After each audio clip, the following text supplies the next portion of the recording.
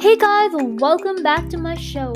In today's episode, we're talking about creative muses and what they are and how to use them in your life. So, first of all, a creative muse is one of the 9 daughters that Zeus had. They all are creative aspects to them that help them be who they are. So, for example, we have Cleo, we have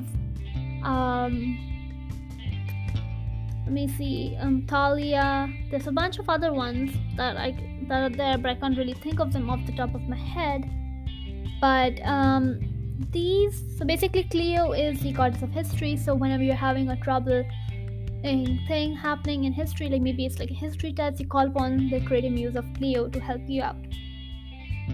Now, when it comes to calling them, you have to really think about how or why you want them to come.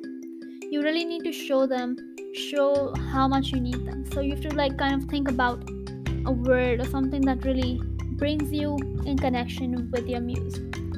So you just think about maybe close your eyes and think about all the things you need help with. Think about the muse in general and just be relaxed and just not think about anything else other than your muse, so that your muse actually gets called upon.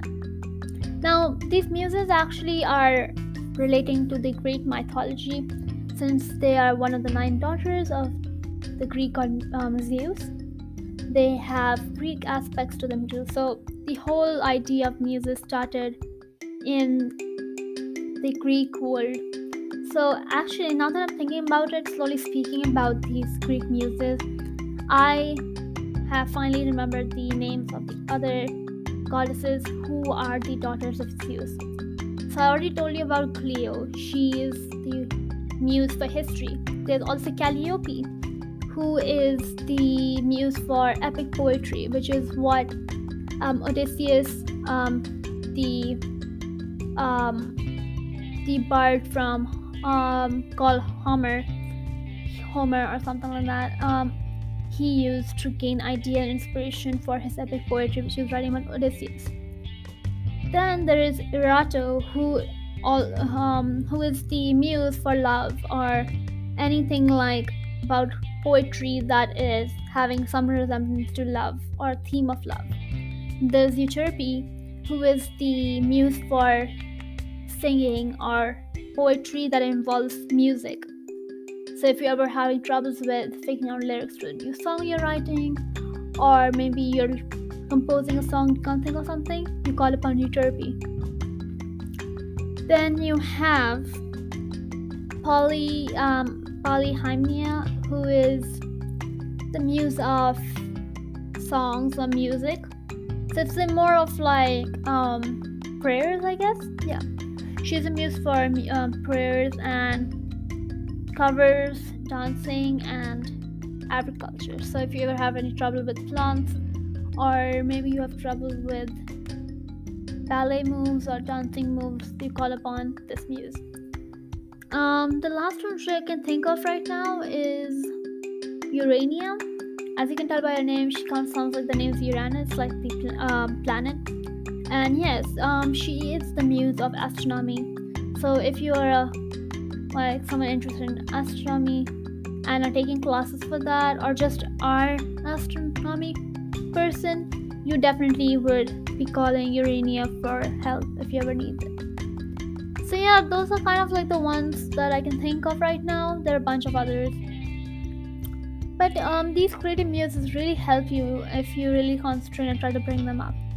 You just need to keep practicing, and some people you just need to kind of just believe in the muse you're trying to call, because without the belief, it's just not going to work out. So my number 1 tip would be just to make sure that you believe in your muse completely, full 100%, so that when you're finally trying to call them, you can gain inspiration.